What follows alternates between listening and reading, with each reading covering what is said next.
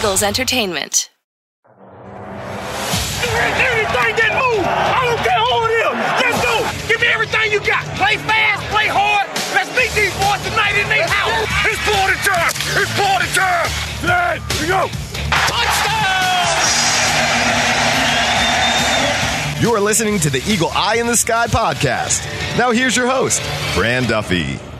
That's right, another day, and the Eagles are going to the Super Bowl as the Eagle Eye in the Sky podcast continues. I'm Fran Duffy, and as always, I think we've got a great show for you here on episode number 445. At the top of today's show, we've got Chalk Talk, where I chat with Greg Cosell to discuss the NFC champion Philadelphia Eagles as they handle business on Sunday night against the San Francisco 49ers. How did the Eagles come away with the win? More importantly, what are Greg's early thoughts on Eagles Chiefs? We're going to dive into that right at the top of the show. Before we get there, number one, make sure you head on over to Apple Podcasts, Stitcher, Spotify, wherever you listen. If you've got a question, if you've got a comment, if you want a rating, leave it there. That's the best way to throw us your support as the Eagles prepare to try and win the Lombardi Trophy for the second time in 6 seasons. That said, let's talk about that game. It's time now to catch up with Greg Cosell in Chalk Talk. Let's get down to business. It's time for Chalk Talk. All right, Greg. Well, our first podcast, I would say, was in late July this year, talking about this team, and we agreed back then that this was a good team, a team that could contend for the NFC and be in a position where they are right now, and that's in contention to win the Super Bowl. Yes, they are. Yeah. No, it's been a pretty unbelievable season. This is a really good team with a really good roster. Yep. I mean, Howie Roseman has done a great job putting together this roster. No doubt. The moves that were made on both sides of the ball, the quality of the offensive and defensive lines, where a lot of people believe it starts, and obviously the development of Jalen Hurts. You know, this has really been a pretty special season, and hopefully, as for those who are Eagles fans, hopefully there's one more victory to come down the pike here. Yeah, and obviously the last offseason, a gift that keeps on giving is the Eagles also have the number 10 pick. That is correct. In the upcoming NFL draft, which, by the way, if you are into the NFL draft, you want to know who those players are, make sure you subscribe to the Journey to the Draft podcast, because that is kicking into high gear as well. The Senior Bowl beginning. As you're listening to this, the practices are now underway if you're listening to this on Tuesday. But, Greg, before we move to next week's matchup against the Chiefs, we could quickly kind of wrap up what we saw from Sunday. A little bit of a messy game, right? Yeah. From a San Francisco standpoint, right?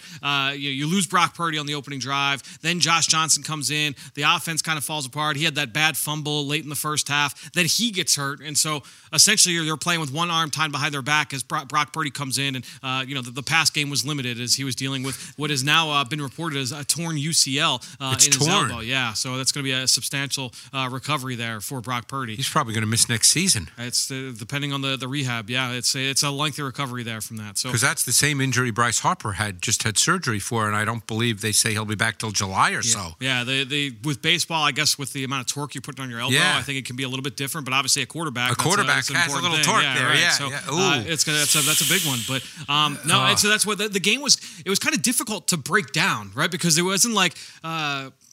How do I say this? It was a difficult one to say, like, oh man, like look at what the Eagles did outside of just dominating in the line of scrimmage. And to me, like that was my big takeaway was the Eagles went into this game, and in the first half, the offensive line, defensive line really took over, and obviously the defensive front outstanding going up against that San Francisco offensive line. Yeah, I mean, to me that's, and I'm just being honest. You know, I've watched a lot of football. To me, that side of the ball was didn't mean a lot. Yeah. I mean, we know the Eagles have a really good D-line. That's not news from this game. Yep. But it just, I almost felt like when Josh Johnson came in, and nothing against Josh Johnson, but he's been with, 13 teams, 15 teams. He's their fourth quarterback. He's been around the league. I almost felt like it had a preseason feel to it. Yep. It just didn't really feel like an NFC championship game. And as a football purist, I would just like to see a better game. But that side of the ball, I just really struggled with. Just watching it on TV, I kind of felt that it was uninteresting. Yeah. But, it's funny. You mentioned the Eagles on offense, and I watched the offense in detail. I I thought they had individual plays in which they dominated with the offensive line, but I didn't think the offensive line... that's a good defense, right? It wasn't like a complete drubbing, but I think that a lot of what they were able to do offensively because of what they were able to do up front. Yeah, and I think, don't forget, as the game progressed and it became evident that the 49ers could not score, right. I mean, once it got to be 21-7 at the half... to me, the game had a whole different feel to it. Sure. I mean, the Eagles ran the ball reasonably well, not great. They had a few really good runs, and they had some really individual plays where the O-line definitely just dominated on individual plays, and some really good schemed concepts on that touchdown drive, that long touchdown drive, which, of course, was aided by 3 penalties. But that long touchdown drive, that 17-yarder by Gainwell and the 13-yard touchdown run by Sanders, great concepts. We can maybe talk about those a little more momentarily. But I felt they had great individual moments, but I don't think, I mean, this wasn't a game where they averaged 5 or 6 yards a rush. Yeah, I mean, they weren't just dominating. No, I mean, this is a defense that was one of the top run defenses in the league, and they were the top in terms of points allowed. They was averaging 16 points a game over the course of the regular season. And who knows how the game would have played out if Purdy played. My sense, and I could be dead wrong, this is all speculation. Yeah. My sense is this game would have played out similarly to the Niners-Cowboys game a week ago. A game that was really close, hard fought, and maybe the Eagles would have won, maybe they wouldn't have, but I think it would have played out that way. To me, like where I struggle with it is that they couldn't protect, period. They had all their starters in from an offensive line standpoint, and Ndamukong Suh got home and injured Josh Johnson. Hassan Reddick had his way, and that's part of it is that they had to devise what if you know that Brock Purdy, you're on QB3, you got to make sure you protect that guy and make sure you do what you can to keep. And leading up to this, he's 8-0, right, in his first 8 starts, and obviously they protected him. But going up against the best front in football, they could not do that, and that erased them from this game. It completely turned it on its head. Yeah, and the Eagles did what they had to do, and they won the game handily. That's the way it played out. Right. And, I mean, I think offensively the Eagles will have to play better in the Super Bowl than they did against the 49ers. Sure. Yeah, no question. And we can get into some of our big takeaways there. I guess, for me, you mentioned some of the RPO elements that we saw in this game, and it was certainly a factor on the go-ahead drive, what ended up being the go-ahead drive, where the Eagles scored to make it 14-7 in the second quarter. Yeah, there's just so many potential plays, let's put it that way, plays when Hurts is in the gun. Those 2 runs I mentioned, Gainwell 17 yards, and the Sanders 13-yard touchdown, there's really 3 plays in one. Now, what you and I don't know is what the specific play call is. It could have just been a straight inside zone handoff, and it may have been no option whatsoever. We don't know that. But the point is the defense doesn't know that either. And there are really 3 plays in one that could theoretically happen. The inside zone handoff, the zone read by Jalen Hurts. The Hurts factor is so big in the run game. And you had a bubble screen to Dallas Goedert on those plays. And you just don't know as a defense. And you can look at those 2 those 2 runs and think that, boy, the 49ers were not aligned properly because it just didn't seem like they had enough people to the side of the run. But they did that on both of those plays, which leads you to believe that they weren't misaligned. That's how they chose to line up versus that look. And they got burned both times. Yeah, I think that's the element of this Eagles offense that makes them so difficult is that, people typically, when you're talking about horizontal stretches, defending all 53 and a third width of the field, right? That's typically talking about the pass game. And I think with this Eagles run game and the RPO element is that you have to defend every blade of grass from a width standpoint because of all the things you just brought up, right? So you've got the RPO to one side, you've got the QB run element in the middle of the field, and then you've got the actual run game out of that. And so, on a number of those plays, I mean, Fred Warner is the best linebacker in football. On that 17-yarder from Kenny Gainwell, he didn't move. He was frozen in place. On that touchdown with Miles Sanders, Gibson, the free safety, didn't move. He didn't leave off his spot because those guys are frozen trying to see where is the ball actually going. It's a shell game time and time again. And even on the first touchdown by Sanders, which was great duo, double team blocks, whatever you want to call it, up front, you saw Fred Warner, who, if the quarterback was not Jalen Hurts, maybe another quarterback that doesn't have athletic movement ability, he may have been able to get into that hole and stop it from being a touchdown. But you could clearly see he's so conscious of Jalen Hurts that he stays basically on the backside of the run and is not in position to defend it. Yeah, there were a number. That was one of those plays where the double teams were outstanding. Yeah. I thought the Eagles moved Javon Kinlaw like at will all in this game long. Yeah, that was a difficult. And he's run a for a first-round pick. 15-pound man now. Yeah, he's and not a small long. guy. Yeah, they gave him issues. Yeah. From the jump, and it happened on that opening drive. Well, the second play of the game, which was the run when Warner got hurt, they just really displaced him. Yeah, Mailata got after him on that play. That was the first run of the game, but there were a number of reps. I mean, the Gainwell play that was Kelsey complete. That wasn't even like a vertical displacement double team. That was Kelsey just completely uprooting him off his spot and tossing him over to the left side. Kelsey's playing at a pretty high level. He's playing outstanding. A really high level. Yeah, he made some outstanding blocks in this game, and I mentioned the double teams. And it's Mailata, Dickerson, Kelsey, everybody. Sayamalu, Lane Johnson, everybody contributing from that standpoint. Real quickly, just offensively, the other big big play in the game that I want to kind of bring up. First drive, Devontae Smith on 4th and 3 makes that catch down the left sideline. There's a scramble drill, second reaction play from Jalen Hurts. Replays later show that what catch are you referring to? Well, that's the thing. Is that replays later showed that should have been called incomplete on the field. Correct. But Devontae Smith having the wherewithal to stand up and immediately say tempo, tempo, tempo. We got to grunt and understand. Nick Sirianni talked about this after the game. We rep that. We practice that kind of stuff. And we talk about this in meetings is that situational awareness shows up. And that's why, you talk about this team last week, you and I discussed, their best players on offense, their skill players. Right. So many plays against the Giants where you see Devontae Smith and A.J. Brown and Dallas Goedert all blocking out in front, doing the little things, the dirty work for other players. And then also having that situational awareness from a lot of your best players. That's just a hallmark of a really well-coached team. I would agree. Yeah. No, it was really smart, and it should have been a giveaway to the Niners, but it wasn't. Yep. And they continued playing. But and you know what? You could argue that was the biggest play in the game. Yeah.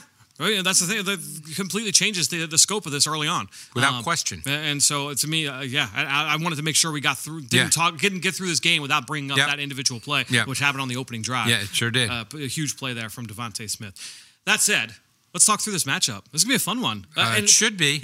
I know you've watched. You've got copious notes. I do. And the Chiefs, I'm very familiar with. Yeah, you watch every rep of the Chiefs. You've watched every snap of the Eagles, obviously on both sides of the ball. And so I thought, you know what? There's going to be 2 weeks of prep here for this game. A lot of people are going to be talking about this matchup. Let's kind of set the table with your analysis of this game, and we'll start Eagles offense against Steve Spagnuolo and the Chiefs defense. And I think that a lot of people would think of Spags and the identity that they have kind of established in Kansas City, especially over the last few years, and say heavy blitz, heavy man-to-man coverage, and that has not necessarily been their identity here this year. No, it has not. They've played less. Now, don't forget. Even when L'Jarius Sneed, who got hurt yesterday, early in the game, he played 4 snaps. Yep, still waiting to see what. And we don't know what his status is. But when he got hurt, they ended up in their dime package, and they played dime about 25% of their snaps, which is second or third highest percentage of dime in the National Football League. They were playing with 4 rookies. Yep. So even when Sneed is in there, when they go dime, they're playing with 3 rookies. Okay, so. And real quick, those rookies. So Trent McDuffie, first-round pick out of Washington. Yep. They took him 21st overall. I've had a lot of fun watching him. He's a good player. Good player. He's playing a lot in the slot. He's 5'11", 195 pounds. He really looks like Avonte out there in terms of the way he's built, the way that he plays.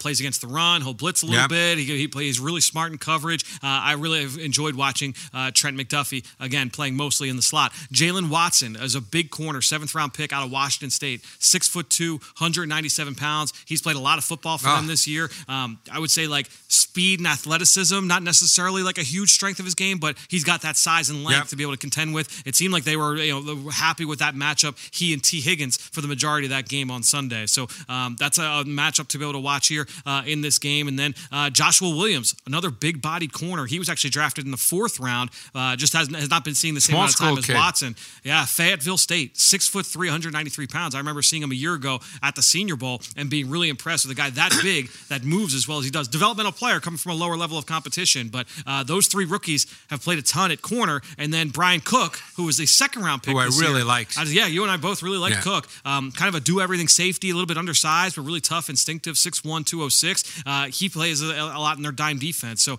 all 4 of these DBs seeing a lot of time. So here. we don't know if the reason they they have not played as much man as we've seen from Steve Spagnuolo in the past is because of the rookies. It may well be. Yep. But they have not played as much man, and they've not been quite as aggressive with pressure as we also expect a Steve Spagnuolo defense to be. So it's been more zone, less pressure. And don't forget, they've got a really good defensive front. They're still able to pressure quarterbacks. They have one of the highest pressure rates in the NFL, Fran, if I'm not mistaken. You may have that number and have that information. So they finished 14th in pressure, but they finished 5th in sack percentage. Right. So there's a group that when they get back there, Yes. they're really good finishers, and Chris Yes. Jones certainly at the top of that list. Yeah, but they have other players as well in Yes. their front. They have Frank Clark, who I remember you and I, we disagreed a little bit about him coming out of did. Michigan. You turned out to be right. I liked him a little more you than you liked did, him yeah. more than I did, and you were right. And he's turned out to be a very good player in the NFL. And then Michael Dana, people probably don't know much about him. He played 3 years, I believe, was it Eastern Michigan? Yeah, all right. Yep. And then he played his Moved up final to year at Michigan. I think it was at Central. I believe Was it it Central? I believe Yeah, he was okay. at Central Michigan, if I remember I'm right. sure Michigan people probably hate me for saying that because I didn't know which one. Can but you tell me the cities for the directional Michigan schools? Western Michigan, Central Michigan, Eastern Michigan. Can you name one of the three? Oh, That boy. would be impressive if you could pull one of the three. I only know this because working at Temple, playing in the MAC, we played those schools. So you have I used to. you have Kalamazoo, Michigan. Kalamazoo, right? Kalamazoo. Can you guess which one that one is? No. That would be a Western. That would be a Western Michigan is that Broncos. Western? Kalamazoo, Michigan. Ypsilanti, Michigan. Ypsilanti. Is Eastern Michigan, Yep. just in the Lansing area. And then you've got Central Michigan is. Oh man, that one's gonna kill me. Oh man, I'm gonna have to look that one up. The point go ahead. Yeah, yeah, so, but I believe he Michael- came from Central Michigan. Michael Dan is a really good player, and he Yes. plays Mount Pleasant, and he Michigan. plays inside and outside. Yes. Who are the Chippewas? That's CMU. That's the Okay. fire up chips is their, what they Okay. say over and over. Yes.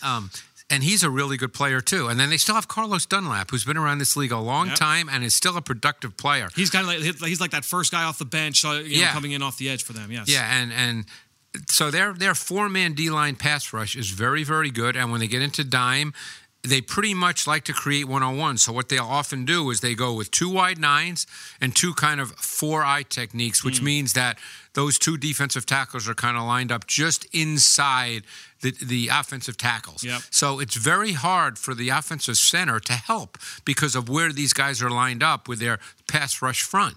And they're really good. And Chris Jones, he can wreck your game. And we know how good the Eagles' offensive line is. So this is, we talked about this matchup and how fun it could be. This is just one element that I think is really going to be fun to watch. What are your thoughts on George Karlaftis so far? First round pick out of Yeah. Purdue.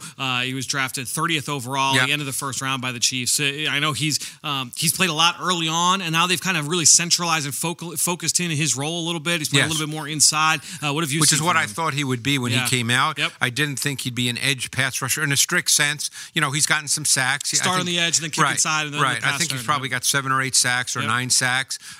Not a great explosive athlete to me, a strong player, Yep. but I think it makes more sense for him to work inside. At times they'll even line him up as a zero technique Yep. over the center when they sometimes will go with a 3-2-6 dime front, and he'll be the zero technique, and Chris Jones will be the wide 9 along with Frank Clark. Jones had a sack as a wide 9 this past week. He only played out there maybe 5 or 6 snaps this week, but they will put him out there. It's very possible you could see him out there against Lane Johnson, Right. because Lane Johnson, even though I think he's played really well with the injury, you still want to test that. I wonder if they'll test him from a bull rush standpoint. That's put what I Chris mean. Jones out there. Because Yeah. Chris Jones is 320 pounds. Yeah, and so his first step is so Yeah. impressive, Chris Jones. But see, now you get the Hurts factor again, because I'm sure a lot of people are saying, wow, Lane Johnson did a great job on Nick Bosa. But when you watch the tape, you see exactly what the 49ers were doing. The 49ers did not want their defensive ends to go past with their rush. They did not want them to go past Jalen Hurts. Yep. So a lot of times Bosa would stop himself because he didn't want to run past. So it's no knock on Lane Johnson, but it wasn't as if he just ate him up individually. Yeah. That was by design with what the 49ers did. And it actually worked, Right. because Jalen Hurts early in the game, he broke down a number of times in the pocket. He tried to get out to his right, and he ended up sort of running backwards. So that was actually an effective tactic that they used. We'll see what the Chiefs do. Yeah, you mentioned what they like to do with Chris Jones in terms of trying to find that Yep, one-on-one yep. matchup. They're willing to move him around. It seems like one of the pass rush fronts that they really kind kind of lean into. They spread everybody out. 2 wide 9 techniques, 2 4-eye techniques, essentially head up over the tackle, and then they'll bring the linebacker Nick Bolton up to right kinda, over the center, and they'll just kind of operate from that, especially on third down. Yeah, that's exactly what I was saying with that pass rush front, and the center really can't help it, when you're in that front. So that's one thing they really like to do. They don't stun a lot. Yep. Although they've been successful when they've done It's it. very similar to the Eagles where they don't stun often. When they do, they're pretty effective. They've got guys Frank Clark has always been really good on stunts. Chris Jones with his movement is really good on stunts. Carlos Dunlap, I remember some of the stunts that he'd run in Cincinnati when he was coming out. He was a really good stunt player as a pinner and a looper. So having those guys certainly helps. I think it will be interesting to see, because this is a team that likes to play in sub. So they'll play in nickel. They're a big dime team. And when they go into dime, and clearly, most of the time it's going to be in a pass situation, but I'll be interested if it's 3rd and 4. They come out and dime. They like to play Dana inside. They like to play Dana plays inside. Karlaftis inside. If that's the case, like that, to me, I wonder if the Eagles might run against those looks, especially like 3rd and medium situation where you might look at it as a 4-down territory. Hey, you know what? If we can get potentially like 3 or 4 yards, but if we could turn into an explosive here, it might be worth trying to risk it. Well, it's interesting you say that because obviously it'll be interesting to see if they play that as much as they normally do. Right. Because look what happened last week on a 3rd down when Burrow just took the ball and ran right up the middle on a 3rd down play and gained, 12, 13 yards. Immediately took off. He immediately took off. Yep. And my guess is I don't want to say he did that on his own. We don't know the answer to that. Yeah. We don't know whether that was a called play based on the fact that they anticipated getting that front or not. We don't know that. Yep. But the point is, with Jalen Hurts, you have to be much more aware of those kinds of plays than with Joe Burrow. So I feel like it's going to be really interesting to just see how they decide to deploy these guys up front. And it'll be one of the big matchups in the game because we know this offensive line with the Eagles has been one of their strengths. You can pick in some of the individual matchups, but honestly, the way they move these guys around, I don't think it's going to be one pinpoint like Nick Bosa versus Lane Johnson. It's not going to be that kind of a game here. No, they're going to move guys around. They're a little more multiple up front. Yeah, that makes it fun. The question is then becomes how much zone, how much man. Yep. Because they've played more zone than man. But Spags does play man, and how will they feel about matching up on the outside? Yep. It's very possible they could keep Snead on the outside if he can go, even when they go to their sub, whether it's nickel or dime, if Snead stays on the outside to match up to either Brown or Smith as opposed to moving inside and move McDuffie inside, which they've done. McDuffie played inside this week. Yep. One thing I'm interested in, I want to get your thoughts here, knowing their corners, and we don't know the situation with Snead, right? But knowing the corners that they have going up against these Eagles receivers, number 1 in the league still in press coverage. Now, even though they're playing a little bit less man, they love to get those guys up at the line of scrimmage and challenge they're big. You. Yeah, it's a big group. So do you think that that's something they will try and do here against A.J. Brown and Devontae Smith? Yes. Brown in particular, because you just don't want to give Brown those easy slant throws, those easy in-breaking route throws. Yeah. That's a major part of what the Eagles do, and how many times this year, and it takes nothing away from the Eagles, but how many times this year have we just seen Brown wide open on those in-breakers? I mean, literally no one in the NFL has more yardage on slants than A.J. Brown. Yeah, you just can't give him those. Yep. I mean, once in a while, do you? Sure, depending on the situation, down in distance, field location, but you can't just give him those all game long. Yeah, it wasn't a super physical jam, but first play of the game, I believe it was Ward was up on A.J. Brown in that game on Sunday. It was a great release from A.J. He kind of stuttered outside, got the corner to turn towards the sideline, and then broke back in and was wide open on the slant on the first throw of the game. Yep. But I wonder if that'll be something we'll see here from the Chiefs, if they will try and challenge and be a little bit more physical at the line of scrimmage, because that's kind of been their MO. Yeah. Real quickly, we talk about Snead with the injury. Your thoughts on just him as a player overall? What is he like as a matchup standpoint? I think he's a good player. Yeah. Now, again, there was a stretch this year, he went outside and McDuffie went inside, and I'm sure some of it had to do with matchups. Mm-hmm. But he's been a versatile player. Going back to Louisiana Tech, he played all 3 positions in the secondary. I mean, he's got pretty good size. Yep. He's physical. He's really good against the run. Yeah. So, no, I think Snead's a really good player. He was one of those draft picks by Brent Veach that's really good because he was a 4th-round pick, if I'm not mistaken. What are your thoughts on the safety tandem? So you have Juan Thornhill, who he's another guy, converted college corner at Virginia, made the move to safety really late in liked his him career. coming out. Really liked him coming out as well. He's been in and out of the starting lineup, but has always been kind of a key factor in their sub-package regardless. And this year has become an every-down player for them. And Justin Reed. Reed's really good and important. That's why I wanted to ask you about him separate because of what they do with him in dime. Yeah. I think their safeties are good, and I think when Cook's in as a dime, they have a really good 3-safety tandem. Yeah, so Cook will come in, and when he comes in dime, he's playing from depth. They take Reed and they put him into the box. He's a tight end matchup He's guy. the tight end matchup. What are your thoughts correct. there? And I guess you'll see him when they're in dime on Dallas Goedert. More often than not. Every once in a while, They'll mix it up, could yeah. be Cook. But mostly it's Reed. Now, Reed went to Stanford, and I know for a fact, because I knew someone on the Stanford staff, that if Reed had stayed at Stanford for his senior year, he obviously came out, they were going to move him to corner. They thought he was that skilled. Yeah. So he's a good tight end matchup. He's big, and he's got corner skills. So that is a good tight end matchup when they play man. They play a lot of two-man coverage. Right. Now, the question is, will they play that against Jalen Hurts? Yep. And if they do, will they then try to have some kind of spy? Well, what will they do? Will they maybe go? I wonder who their spy, if they did. I mean, from what you've seen from Nick Bolton, who I loved Nick Bolton coming out of Missouri last year. Yep. So he's their second-year middle linebacker. I believe their leading tackler on the year. Would he be a guy that you would feel comfortable with as a spy? It makes me wonder if they would go more with the 3-2-6 dime at times, not every time. Because Willie Gay, the other linebacker, he's probably got a little bit more juice athletically. Yeah, so if they go 3-2-6, one of those linebackers could be a spy because at least you have an athlete who's a spy. That's a good point. Yep. So I'm not saying you'll see it every time. No team does the same thing every time, but you could see some 3-2-6, which they do play. Yep. And this way they get the two linebackers on the field. Willie Gay, a part of their pressure package as well. We saw that on sack early on in this game, where they put him down off the edge and he kind of rushed off that right side. They were giving the right tackle. They were throwing a bunch of things at the right tackle energy from the bench. He's pretty explosive athlete, Willie Gay. I mean, he tested like an absolute freak show in the pre-draft process. Big kid at 6'2". I want to say he's 6'2", over 235, 6'1", 235. He ran exceptionally well, as I recall. Yeah. So he's like the height, weight, speed, like phenom. Right. And Nick Bolton, he's 5'11", 237. He's just a good player. He's a really good player. He's so good through contact. Yeah. He sees the game really well. Yeah. He plays downhill very well, but also has got some instincts in reverse as well. What are your thoughts in terms of Nick Bolton and his impact on this game? Yeah, and they use him a lot to sort of create the 101s because he's really good at sort of jumping in and out, forcing the center to have to account for him in pass protection. And I think he's really good laterally in the run game. He navigates through traffic exceptionally well. He's a clean tackler. Nick Bolton's just a really good player.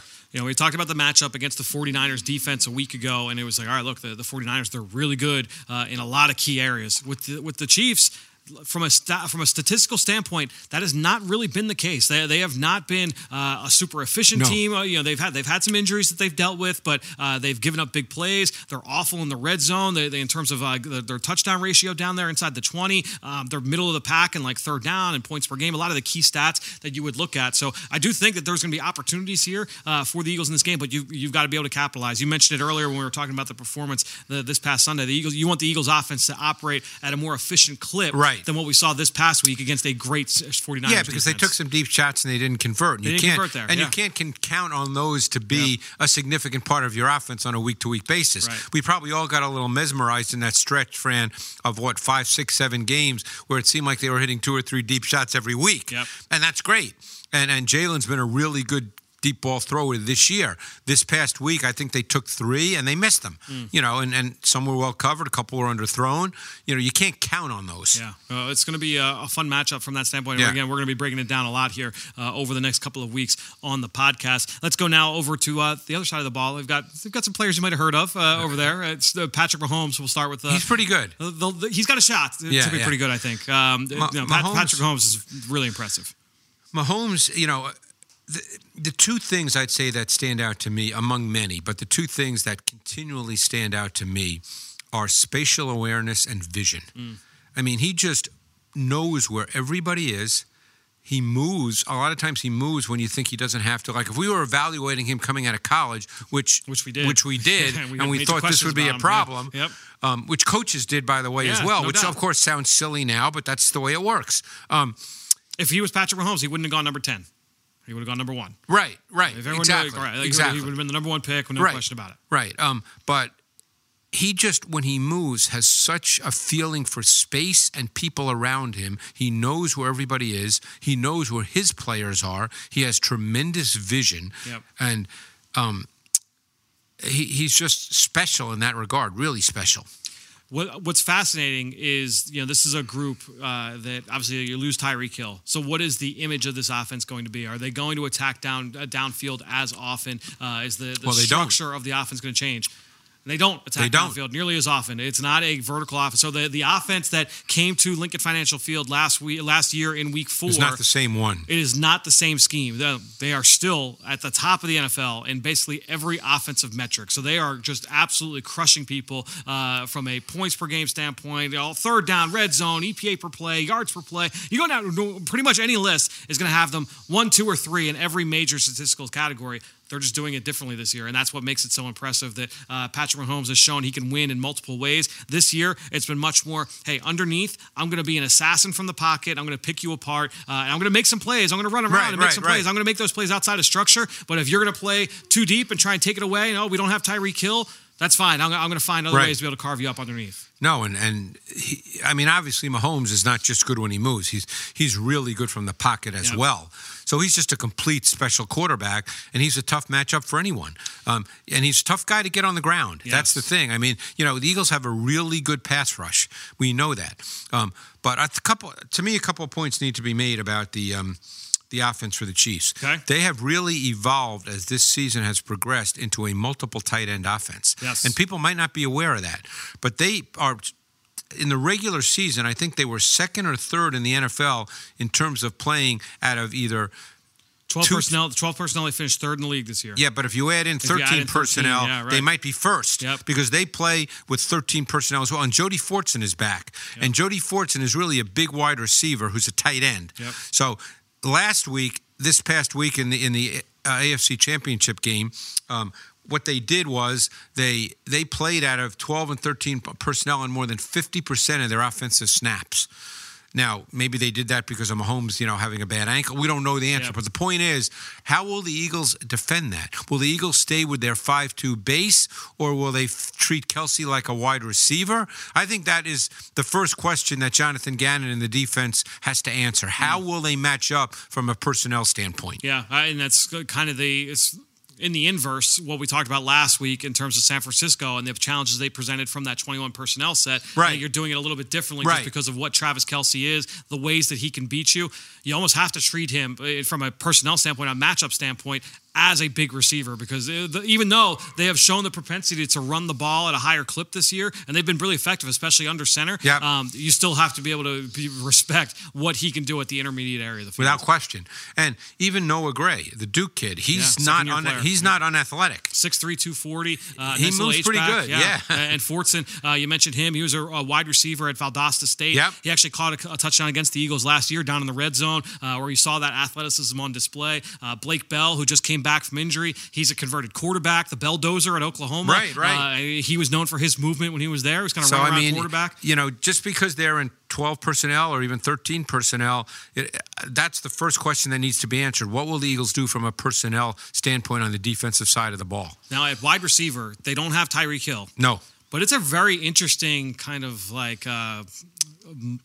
what's the word? Like a very versatile group in that each guy has a very specific set of skills that we know Andy Reid, he's going to find ways to be able to deploy that skill set. We'll start with probably the biggest name of the group, and that's Juju Smith-Schuster, the former second-round pick from Pittsburgh, who the Chiefs brought in this offseason, and he came through for them. It was a really, really solid weapon for them in the pass game.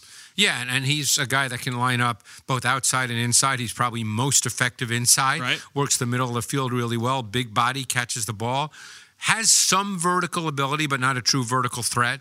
I think he's a good receiver. Now, I know he got hurt, but and did not play down the stretch. Yeah, we got to figure that's a little early in terms of figuring out what's the deal. A bunch of these receivers, to be honest, we got to figure that out.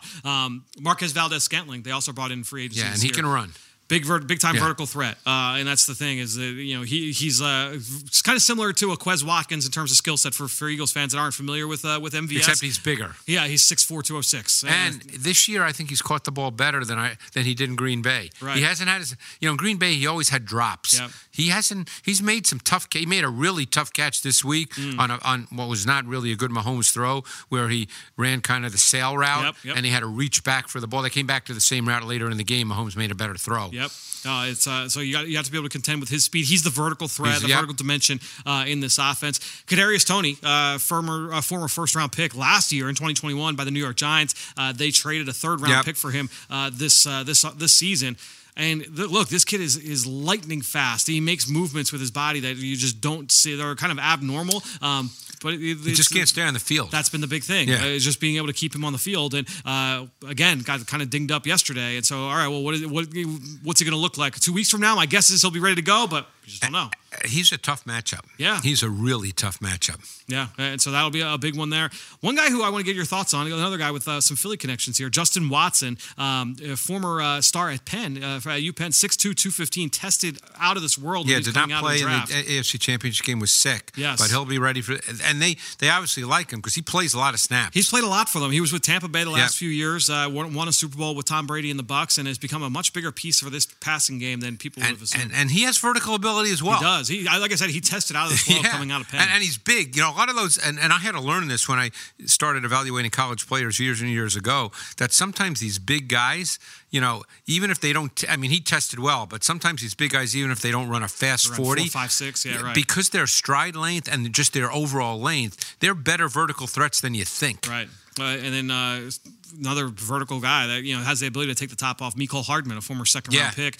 He's not a big body, 5'10", 187, but he's got some juice and will do a lot of the gadget stuff that they did with Tyreek Hill. And that's the thing is, like, when you start look at all these different pieces that they brought in, you say, okay, how do you replace Tyreek Hill? All right, well, the vertical stuff, we're going to give that to MVS. And some of the slot reps, we're going to give that to Toney. And then the gadgety stuff in the backfield, we're going to give that to Mecole Hardman. And at the end of the day, it all comes out in the wash. And one of the things Andy Reid does exceptionally well and has for years is he takes basic concepts, route concepts, and just gets to them in different ways. So he presents it differently to the defense from a personnel and formation standpoint, but they're just basic concepts. They run flood, a 3-level stretch concept, where there's 3 level routes to the same side of the field. There's a vertical, there's an intermediate, and there's a flat route. He'll get to that in all different ways, and more often than not, it's Travis Kelce who's the intermediate route runner in that flood or 3-level stretch concept, and he catches a ton of balls in that concept. Yeah, to me, it'll be